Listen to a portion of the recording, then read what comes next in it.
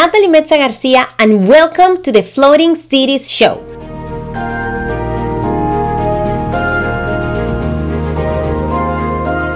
Here, you'll learn about the latest floating projects, developments, houses, buildings, neighborhoods, floating city plans, and the regulations, zones, and jurisdictions that enable them all across the world.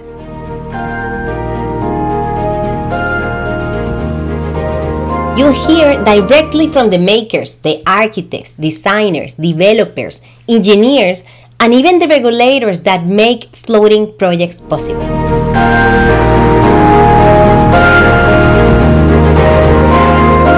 Come join me while together with Sophia, we help you navigate the complexity of these new waters. Hello, everyone. I'm here with Richard Kutz from Bacca Architects, who's going to talk to us today about his amphibious and floating projects. How are you, Richard? Hello, well, many thanks for joining me on this call. So thank you very much for inviting me. Thanks for thanks for being here. So I really have a deep look at your website, and I'm very impressed with the work that Baca does. So can you talk to us a bit about what your firm does and what is your approach to, what you bring to the designs that other firms don't? Well, certainly. So for the last decade or so, we've been working in the field of flood mitigation. And that was born out of a project which we initially looked at as a competition. It was in Manchester. Okay. And we were just students at the time. And we thought, well, how do we differentiate ourselves from the competition? So it's on the River Irwell in Manchester. The site would have been very heavily influenced by flooding. So we thought, well, most people will build a flood defence around the building, put it up on a podium, and build something quite traditional on top. So we thought, well, that's not really going to differentiate ourselves from our market. Mm-hmm. So we thought, well, what might happen if we allow water in? So a lot of our work is a non-defensive approach to flooding. So that sort of works on the premise that governments can't afford to keep maintaining very expensive flood defences. And it also works very much with landscape. And in the event that you can't place a building somewhere safely within the landscape, then architecture, or as we call it, aquatecture, steps in and takes over. So the scheme in Manchester, it started off with, well, what happens to your car in a flood? And where do your electrics go? And how do I get safely to and from my front door? And how does that work if I'm a woman with a pushchair, or if I'm a person with a wheelchair? And so that started to raise questions, and we realized we couldn't answer that at a building level. So we started to do sketches to say, well, could we solve that at a community level? And before we knew it, we developed what we call the concept city, where my colleague and I, we drew a city for 40,000 people. And we realized that you needed to resolve this at a policy level, at a community level, and eventually at a building level. Yeah. And you mentioned flooding, but what's interesting now is during the last sort of decade, the discussions about climate change and the frequency of flooding is in everybody's minds. Yeah. And probably in the last 10 years, there's been a major flood event somewhere in the world. I mean, 29 out of the 39 largest cities, so that's populations of over 5 million, are next to or are within 100 kilometers of the coast. Yeah. So all of those major conurbations, some of those very wealthy cities, some of those developing, and some of those struggling. And as we saw recently in Nepal and India, there's very severe floods affecting everybody. So our premise is, how can we create safe, beautiful places to live? Because ultimately, I'm an architect and an urban designer. How do we deal with having to build new homes? I mean, I was talking with a colleague yesterday who was very proud that he just bought himself a new electric car. But what he failed to realize is that he was paving over his front garden to enable the car to be charged against his property. Now, the consequence of that is, if everybody paves over their gardens in suburbia or urban cities, is an increase in surface water flooding. So our approach is holistic. Where do we make space for water? How do we get landscaping within our development so that urban heat island effect, people who look out of their windows, if you're trapped in a small flat during COVID, you've got something beautiful to look at. And then finally, can we make something which is warm, comfortable, and flood resilient? Yeah. So what is the difference between an amphibious building and a traditional floating building? I say traditional, though the field is still developing, but what is the difference between these two types of approaches? So at the most basic level, a floating home sits in the watercourse. So whether it's a dock, a canal system, or a river, whereas an amphibious house is actually land-bound. It sits in from the watercourse. Mm-hmm. And for all intents and purposes, during its everyday life, it's a normal home. Now, the benefit of that property means that the ground level, so typically your lounge, your kitchen area, that's close to the garden. But below the property, it's like a basement, and we call it the displacement element, and that allows the building to float through Archimedes' principle. So in the event of a flood, the ground slowly swells with water. That provides buoyancy to the building, and the building gently raises, keeping its occupants at a safe distance. And probably the next question you're going to ask me, well, how do the utilities work? Yeah. So people go, well, that's great, but how do I have electricity? How do my toilets flush? So we have a thing called elephant connections, and it's very much like, a trunk of an elephant. Okay. And they sit between the building and the dock that it sits in. So it sits within a little mini dock. And when the building rises, the cables are designed to be sufficiently long enough to stretch. Okay, like an elephant thing. Okay.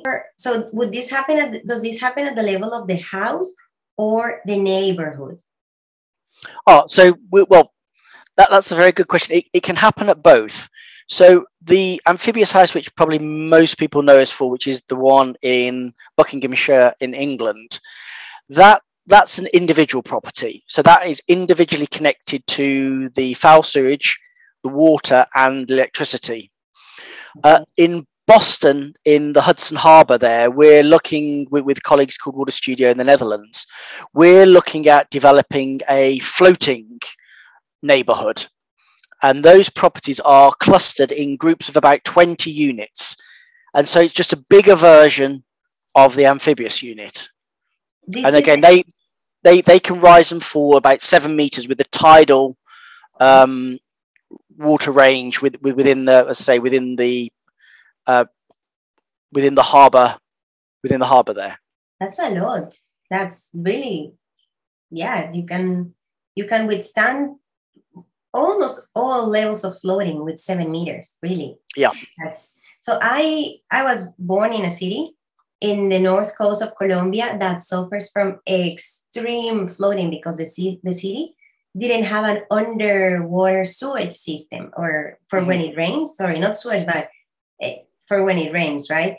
So my memories from when I was a girl is the whole city flooded and mattresses and things just being brushed away. So I'm very happy to see how all these approaches are emerging for new cities and new developments to not have to come up with ways to live against nature, but with nature, right? I think that's one of the important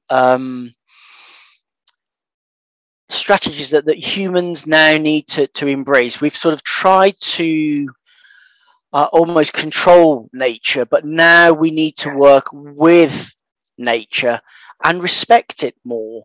Our future is dependent on how well and how healthy our planet is, and we need to understand its natural processes. I say one of the sort of main mantras of our work is making space for water. And with the students that I teach, or within the members of staff within our office, urban planning doesn't normally address water initially. Yeah. A developer will say, what's my area in terms of acres or hectares? How many houses can I get on there? And since the 50s, it's mainly been how much space do we need for parking and for roads. Yes. And then perhaps, at the turn of the century, we started to look at solar design, so roofs orientated south. But, things like space for water, so whether it's sustainable urban drainage, they've always been pushed to the extremities of a property or a site. So we sort of say, embrace water as a friend rather than a foe, and to design that actually within the heart of the development. And you can use that then, so people get wonderful views into what would be a park area. That park can double as storm storage during, flashy floods or very heavy downpours of rainfall. So it can provide the storage. Okay. And, you can use those for parks for children, but it gives you space as well between properties.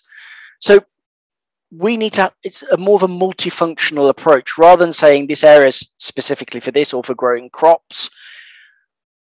There's a lot of human beings on this planet, and we need to preserve those green areas outside of our cities. So within those dense conurbations, we need to, on our buildings, either bioclimatic design, so greening the facade, slowing the water down, getting into the natural environment, using that green space to help with urban heat island effect.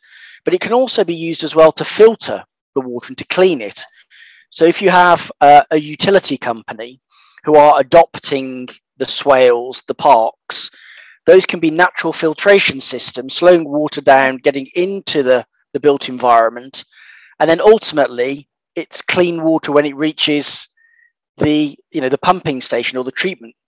So again, it's all of these overlapping systems, and we live in an ecosystem. Mother Nature doesn't work as this is my small spot and this is yours.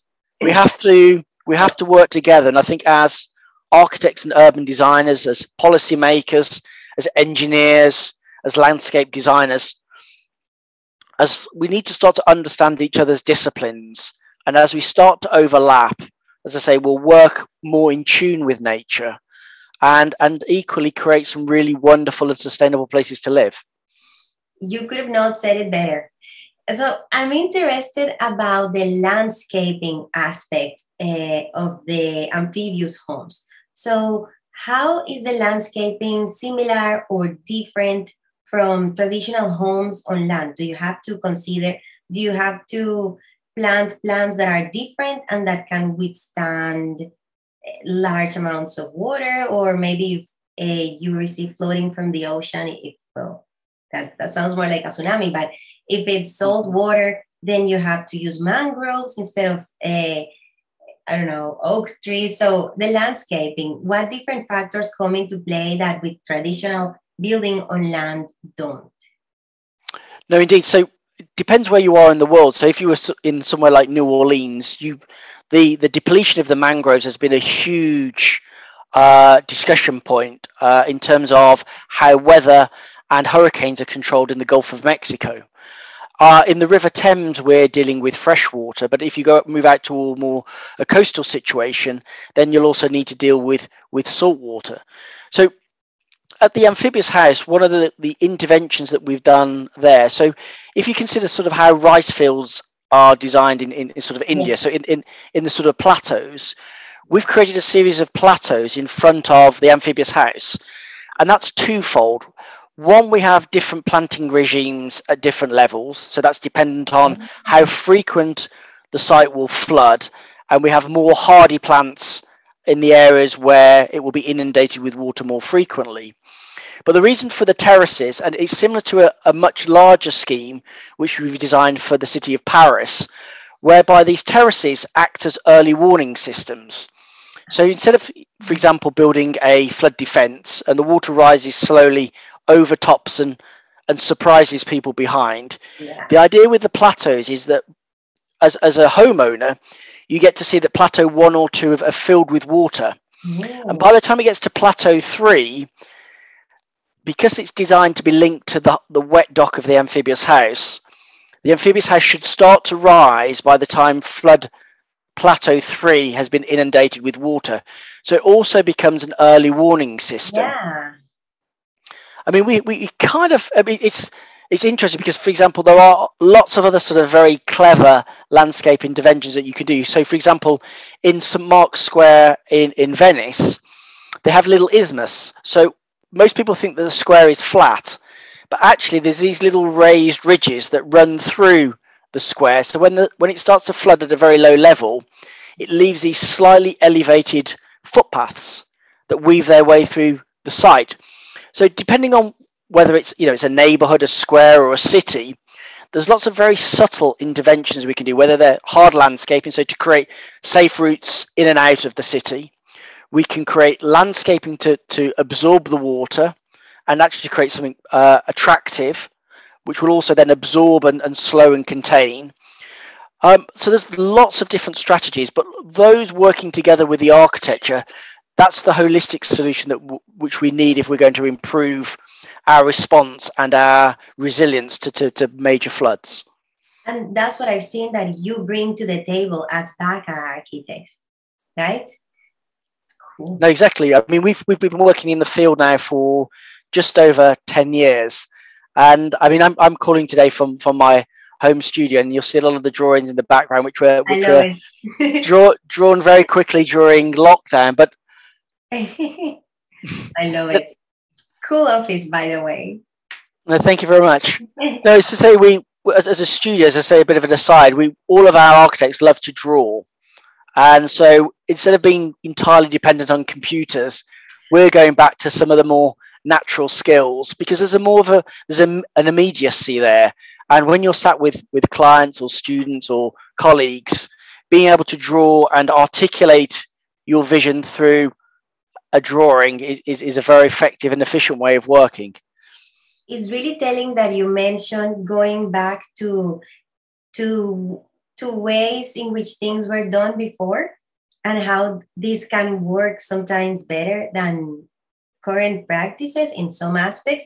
Because when you were talking about the little hills or the different tier levels of that the landscaping of the flood system uses, I was thinking about how an indigenous community used to manage floods in the north part of Colombia about 500 years ago.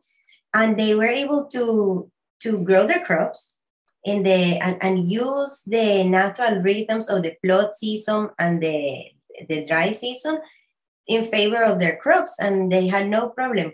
But the farmers who live there right now don't have the same relation with water. So when the area gets flooded, they have no business, instead of living with it as it was used, as they used to do in the past. So yeah, I like that. And I've seen some of the drawings that you have on the website, and I'm very, I can see so I want to talk about the floating sanctuary, which is one of the projects that I saw that called my attention the most. So can you tell us a bit about the floating sanctuary?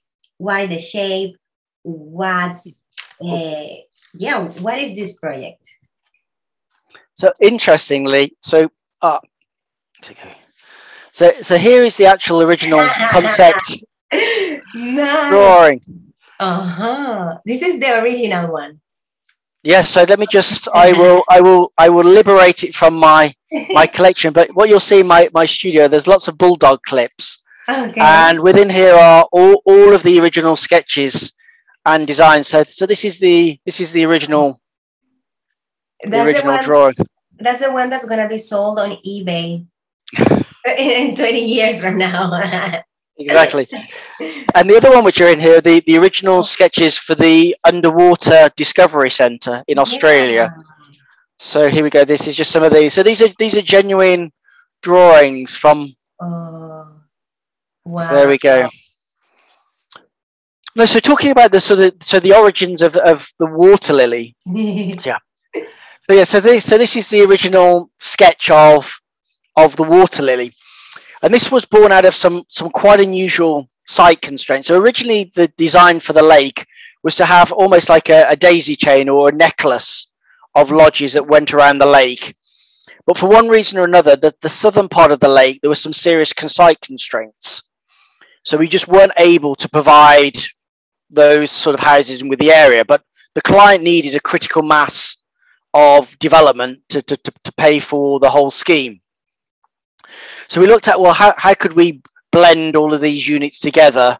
And we looked at the sun path, we looked at flows, we looked at, equally, we needed something that was very close and low to the water, but would have a fantastic silhouette.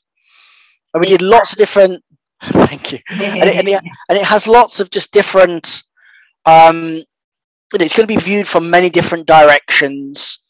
And also, it's not far from an airfield, so people will fly over the site. Oh, cool. Okay. So we just started to have a look at just different ways and different shapes. And the first generation were really quite conservative. And as an aside, as an aside, that the client just saw the sketch of the water lily and he just said, "I love it." Cool.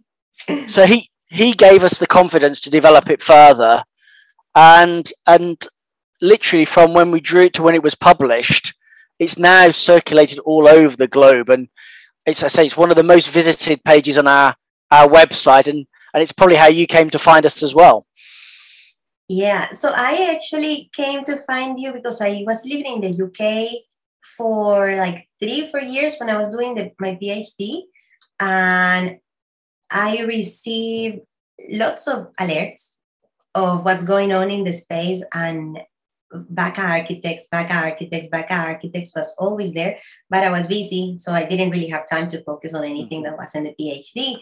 But I knew, I was so happy when I saw that there was amphibious or floating work being done in the UK, because I wasn't aware before you. So yeah, cool, nice. And how about the underwater ocean discovery? Because this is a different approach. It's not floating, it's not amphibious, it's underwater. So can you talk to us, can you tell us a bit also about the Discovery Center and, well, how would it be built, basically? Well, we're very lucky to be working with some of the best engineers in the world, and also some submarine engineers. And so they came in to visit us at our office, and we were just talking about projects and potential collaborations. And they identified an opportunity in Australia where we might be able to collaborate together. So the site itself is in an area called Busselton. So the nearest city to that is Perth. So it's on the west coast of Australia. So it's exposed very much to all of the sea to the west of Australia. And they have a jetty there, which is it's a Victorian era jetty. It's about 2 kilometers long, which just goes out to sea. And at the end of the jetty is the Busselton. Essentially, it's a marine ecology and education centre at the end of the pier.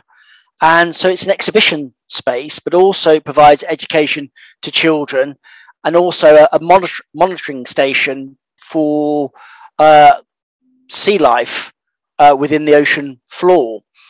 And they wanted to create a visitor attraction, but also an education centre, which would act as an anchor point at the end of the pier.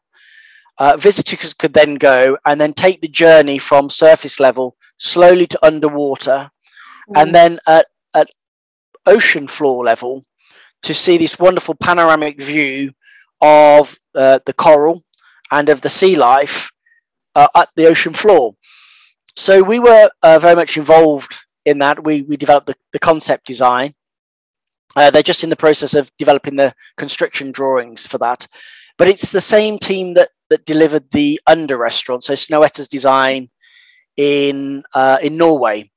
One of the things that I like the most about the underwater center is that it has an aquarium, but it's not the aquarium that kidnaps the animals and puts them in a water jail.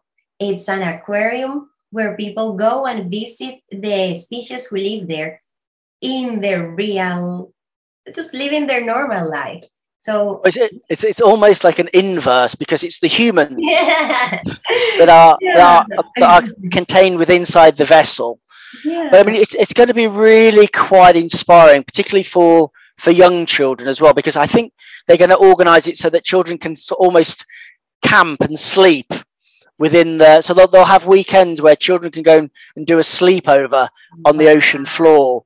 So if you're if you're a child in Wow. 6, 7, 8 years of age, and some of your early memories are a stingray floating through the water in Wow. a beautiful blue space, and those teachers explaining to you how sensitive and how we must care for the ocean. That will be very inspiring, because we do need the next generation of humans to take care of this planet. So yeah, the design of that is A whale. We call it the Cetacean, which is a mythical ocean beast. The design itself went through a number of guises. It started off as a rock. Oh, okay. So the original design was a rock at the end of the pier. Okay. And then we were asked to consider designing it as a pirate ship. Okay. And then through the consensus through the people who are running the visitor centre and the contractors and the designers and the government, the idea which everybody settled on was the Cetacean. And I think the eye which looks out over the ocean, where as you spiral down through the property, you go from daylight down through the different stratas of the ocean, is a very compelling vision. And I think it's what a lot of people bought into. And the city also wanted something very iconic, very memorable. And as I say, if you just type in Bacca Architects whale into the internet, I don't think you'll find anything else. So yeah, so if you type that into the internet, it kind of monopolizes all of the Google searches. But I think that means we as a designer have done a good job. The client wanted something that was recognizable, something which was memorable. We didn't want to do anything which was a cliche or pastiche. And we really enjoyed designing it. I say that was designed on my kitchen table during COVID. And oh, wow! I want my break time to be as productive as yours. it shows you the sort of the wonders now of technology, whereby we can have engineers in the other hemisphere doing bathymetric surveys. We can do LiDAR data. We can get that digital information. We can take that onto our computers here in the UK, in our offices in London. We can build our building information management systems. We did a lot of presentations via Zoom, Teams, and the original sketch for the Cetacean was drawn on my, kitchen table, photographed in WhatsApp, sent to my colleague in Australia who was presenting, who then just literally within 30 seconds was able to share the image on a video conferencing call, and the client bought into that. And that's how we've been working. It's strange. Everybody feels that you have to be in the office space, but I think digital technology allows us to do a great deal without having to build up that massive carbon footprint of traveling around the world. I haven't had to come and visit you in Colombia, but we're chatting to each other as if we're on the other side of the table. Yeah. And yesterday, I joined a conversation which was run by UN Habitat. So it was looking at the global housing crisis. It was an NGO for the United Nations. And, we had people there talking from Pakistan, colleagues and clients in New York, and everybody sharing ideas about how we deal with this climate emergency and how we can provide affordable homes for people in very vulnerable flood situations. So technology, I think, has enabled us to understand the urgency and to share some very compelling ideas. Yeah. And yesterday there was some wonderful, a company called Mighty Build in California, who have now got this fantastic 3D printed buildings, and that will soon enable people in even the remotest areas to have warm, modern, prefabricated buildings without necessarily needing to have the skill set to deliver it. So our built environment will change. I think we just need to ask the right questions and empower our politicians to create the opportunities to be able to deliver this type of infrastructure and buildings. Yeah, and to that point, what do you think is needed to not just get the conversation going, but to legitimize more and more and more that this is a good solution to certain pressing problems that we have? Is it political capital? Is it financial resources?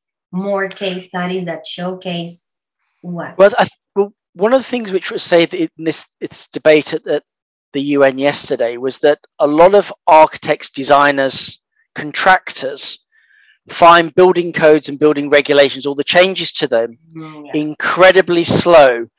I think one of the quotes, let me just check my notes here, was that it was enshrined in blood, or let me just find the right phrase, because it's just bear with me. Oh yeah, no, the building codes are written in blood. Yeah. And so, you know, if you look at the tech world, they have gone back to first principles and have put their products out there or their social media without any government intervention. And almost it's like governments are trying now to regulate that in reverse. Yes. Whereas the built environment is born out of 20th century thinking. Oh, yes. So those rules, regulations are incredibly cumbersome. Mm-hmm. And so, for example, when we wanted to build the Amphibious House, and also like the gentleman was talking about 3D printing, we were constrained to part innovating, but most of it reusing conventional materials, be it from bridge building technology or the marine environment, and repurposing them. Whereas the best solutions would be to develop a piece of engineering design fit for purpose. Yeah. But there's no building codes to regulate it. Yes. so then you can't get insurance. Yes. Yeah.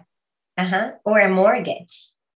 So we presented yesterday the notion of something called an innovation license. Oh. So the innovation license would allow the built environmental professionals to make a big step forward. So if essentially it encourages the private sector to invest in their built environment and their employees who live and work in their properties. And so, for example, say you took a big employer. It could be a car manufacturer. So you could assume that also that they provide housing for their employees, I should say. So they would then pitch to the government to say, look, we'd like to do this to net zero carbon. But some of the regulations are tricky to get around. So we want to go back to first principles and we'd like to develop this. So they put a proposition together to the local planning authority or the local governing body for a special permit, a license. And they lay claim to what this would achieve. So as I say, we mentioned zero carbon. It could be cleaner air. It could be a COVID pandemic proof school. And then the local authority would grant that business a permit. But also with that permit, they get tax breaks. So, you know, they rather than paying, you know, contribution to a school or a new road, that money can go in the product development, whether it's prefabrication, within that idea, that development. So they get this license, and it's independently audited as well from another institution. So everybody says, yes, in principle, this works. So then they get their passport to license, so that they get to build. So over the next couple of years, they do the drawings, they do the build. And at the end of that process, there's an audit. So has your product or idea or building lived up to that performance criteria that you set out? And if it does, they get to keep the benefits of the tax breaks. Oh, cool. And then from a governance perspective, you then have to set out, well, what were the obstacles for delivery? So you go, well, this policy would have been, you know, if we'd have followed this to the letter, we couldn't have done that. So then the government has the chance to then go, okay, we have a benchmark building now. If we change this regulation, we can enable more buildings, but equally, you've got a case study that people can refer to. So in the round, say 10 licenses are granted per city. Well, you could probably assume that 2 or 3 will fail, but several of these will succeed, or at the very least, we will learn lessons from them.